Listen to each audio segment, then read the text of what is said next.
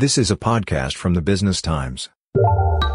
For many investors, gold is looking, well, golden right now in early December. The precious metal just touched an intraday record of over $2,100 an ounce, thanks in part to its haven status.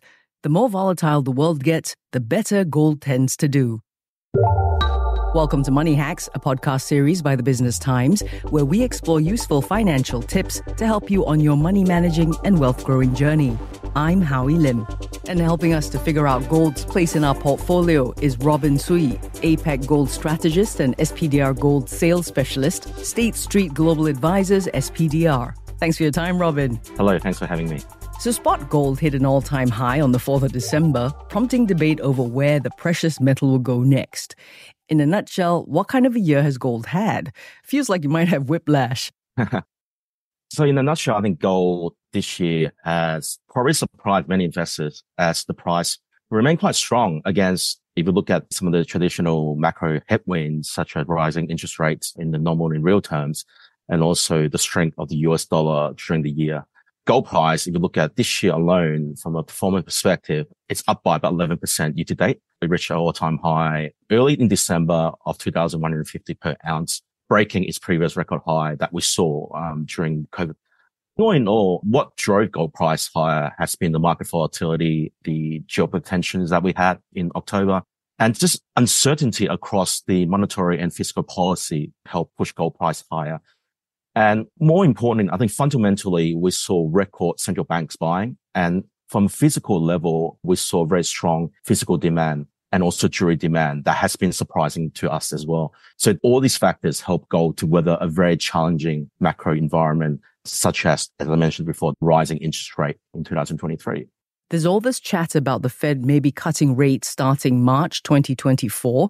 That's really increased traders' confidence. But gold's been known to price in monetary policy expectations prematurely. I mean, that's what's been happening for the past 2 years, right? What can investors expect then?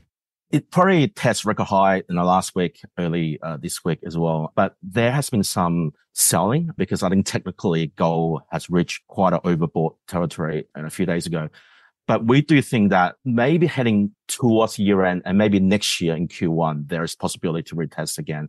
If the US Treasury yield continues to decline, if we see continued weakness in the dollar, on top of that, if we see some sort of increase in market volatility where markets could be pricing the chance of lower probability of higher for longer going forward, there is possibility that gold can retest the record high again.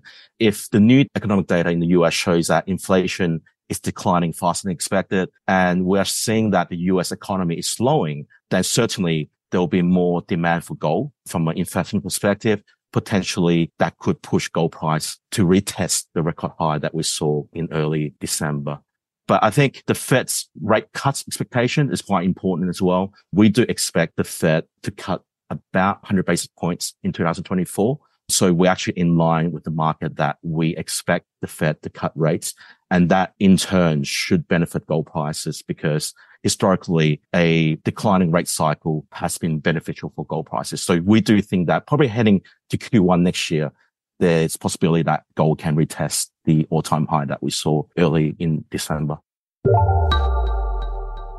You're correct. Gold historically has had a very strong inverse correlation with monetary expectations and also the changes in the 10-year US Treasury yields. And we probably expect the trend to continue to happen. We continue to expect that real yield expectations, the changes in the expectation of interest rate, continue to be one of the major driver of gold prices heading into 2024, because that will impact the flows into the US dollar and also the flows into equities and bonds as well, including some of the defensive assets like gold.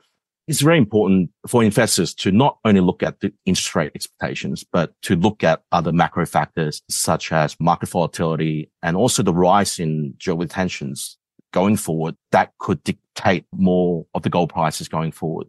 I think a classic example this year is that beside the recent rally that we had because of the rate expectation, rate cuts next year, majority of the gain that we saw this year was actually driven by increase in market volatility. For example, during March and May, when we saw the US banking crisis, gold price spiked up 10%. And then in October, when we saw the tensions in the Middle East, that was driven by the spike in geopolitical tensions, and gold price spiked up about 9% during that time. So all in all, we do think rate expectation continue to be a strong driver of gold, but investors do need to consider the potential rise in market volatility and also the geopolitical tension that we expect to see, given that the number of elections in 2024, including Taiwan in January and then the US in November, that would create more uncertainty from a market perspective and investor perspective.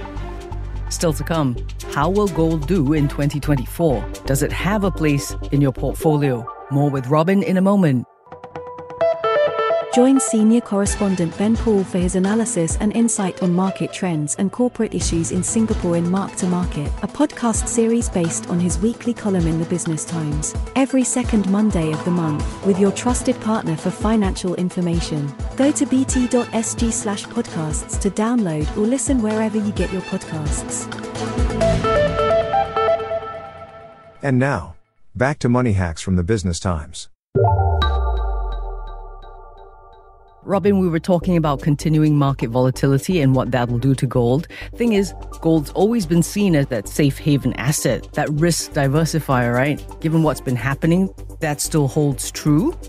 We do think gold is a classic ultimate diversifier. Obviously, we saw that last year when gold price was flat, but it outperformed global equities and global bonds by about 18% last year. So it comes down to the fact that gold has had really low correlations to equities and bonds in the past. So that makes gold unique in the sense that with its low correlations, it is a safe haven asset class. So when equity goes down, gold able to provide a hedge against equities. And surprising to all, actually, gold has very low correlations to fixed income as well. And that's why in 2022, gold has been able to outperform fixed income. And this year as well, gold has able to outperform fixed income during a rising environment. So gold, what we consider is the ultimate safe haven because of its history and also its liquidity profile. But at the same time, gold is an investment as well. Surprising to many, if you look at gold historical yearly returns since 1971, when gold became unpegged to the US dollar or vice versa, gold has actually returned about 7.5% annually. So that's actually on par with global equities during the past 30 or 40 years. So surprisingly, even though gold doesn't pay a yield in terms of the dividends, gold capital appreciating potential is actually quite large looking at the historical returns that we've been seeing the last 40 to 50 years. And its high liquidity status, Robin, not been affected or compromised by the current economic and political uncertainty? Yes, I think gold, it's loved by, I guess, central banks and institutional investors because it's highly liquid. If you look at the liquidity of gold, it's actually on par with some of the major global currency, debt, and equity markets, such as the S&P 500. So gold liquidity, it's a key component in its role as a reserve currency among central banks and also as a source of liquidity for investors globally. And if you look at this year, driven by the current economic uncertainty and political uncertainty, gold's liquidity trading volume actually spiked this year. So we look at the figure year to date, gold has been trading on average about $162 billion per day. And that's quite large. And that has been about 23% spike compared to last year. So definitely we've seen a jump in OTC trading in London. We've seen a jump through the exchanges and ETFs. And we've seen a jump in gold futures exchange in the US through COMEX and also in China as well. China has been quite a strong buy of gold because of the uncertainty that we're seeing in China as well. So all in all, there has been a spike in liquidity and trading volume because of this uncertainty we've been seeing throughout the year. What about for us regular Joes? How much should we allocate to gold given its stability, but perhaps comparatively less than stable returns? And also, as economies recover and stabilize, gold kind of doesn't look so attractive anymore, right? Yes. We sort of expect growth to decline, but obviously we don't expect a major recession by the US because I think they have potential to cut rates to stimulate the economy. But based on our research, we do advise investors to hold about 5 to 10% of a long-term allocation in a well-diversified portfolio. So, for example, in a 60-40 portfolio.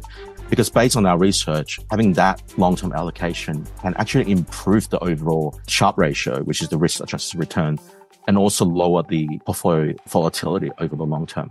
So we don't really advise investors to allocate 40 or 50% in gold. We do advise somewhere between 5 to 10% allocation can actually improve the performance. And if the economy recovers and stabilizes, gold does not necessarily will lose its shine, because when we think about gold as an asset class, or what drives gold globally in terms of demand, yes, 40% comes from central banks and investment. But the other 60% actually comes from jewelry and industrial. So when we see economic recovers, or when we see a positive economic cycles, there will be more demand for jewelry, more demand from the technology sectors, more demand from the industrial sectors, which require gold as a component. So gold can actually benefit during a full economic cycle, because it's quite unique in a way that gold is both an investment and a consumer good as well. That's why it makes gold quite unique in a way that it has very low correlations to other financial assets. Okay, give us the bullet. What's gold's outlook for 2024? How should we position ourselves? Obviously, we do advise very strategic allocation to gold. But looking ahead to 2024, I think there's three main drivers. We do believe that gold can continue to test its record high. One of them is the shifting of monetary policy in the US, where we expect the Fed to start to pivot from raising rates, even to cut rates next year. So when the Fed do start cut rates, on average, gold can do very well, because lower interest rate cycle can benefit gold prices. So that sense, we expect gold price should benefit if the Fed start to cut rates in line with our market expectations. Another key point is that we do expect the US dollar to continue to weaken. The rate cut scenario in the US could spur more interest in other non-interest currency, like the pound, the euro, and potentially the yen, where BOJ might start to pivot from the negative interest rate. So the weaker US dollar can benefit gold price because of a historical strong inverse correlation as well. And don't forget, next year in the US, we have the elections, still the political standoff, and also the debt ceiling, which is ongoing, that will occur in 2025. So that could potentially impact the performance of the US dollar and benefit gold price because of its safe haven status. And lastly, we do expect very strong investment demand through the central banks, through the physical demand, and also the ETF. We expect ETF demand to be quite strong next year as well, because the central banks will start to pivot from raising rates. That will spur more demand into gold ETFs. That's our expectation for 2024. So all in all, we expect a very positive year going into 2024. Robin Sui, APAC Gold Strategist and SPDR Gold Sales Specialist, State Street Global Advisors, SPDR. Thank you very much. And to be clear, gold is a good investment for some, but it might not be the right move for everyone. If maximizing the growth of your investments is a priority, for example, then gold's probably not for you. It's considered a low-risk, safe haven investment, not one that really offers high returns. Be sure to bear that in mind. Next time, it'll be a brand new year, so forget 2023, and let's make some money in 2024. This has been Money Hacks by the Business Times. I'm Howie Lim. Till next time. This is a podcast by the Business Times. Find more BT podcasts at businesstimes.com.sg/podcasts or wherever you get your podcasts. This podcast is meant to provide general information only. SPH Media accepts no liability for loss arising from any reliance on the podcast or use of third parties' products and services. Please consult professional advisors for independent advice.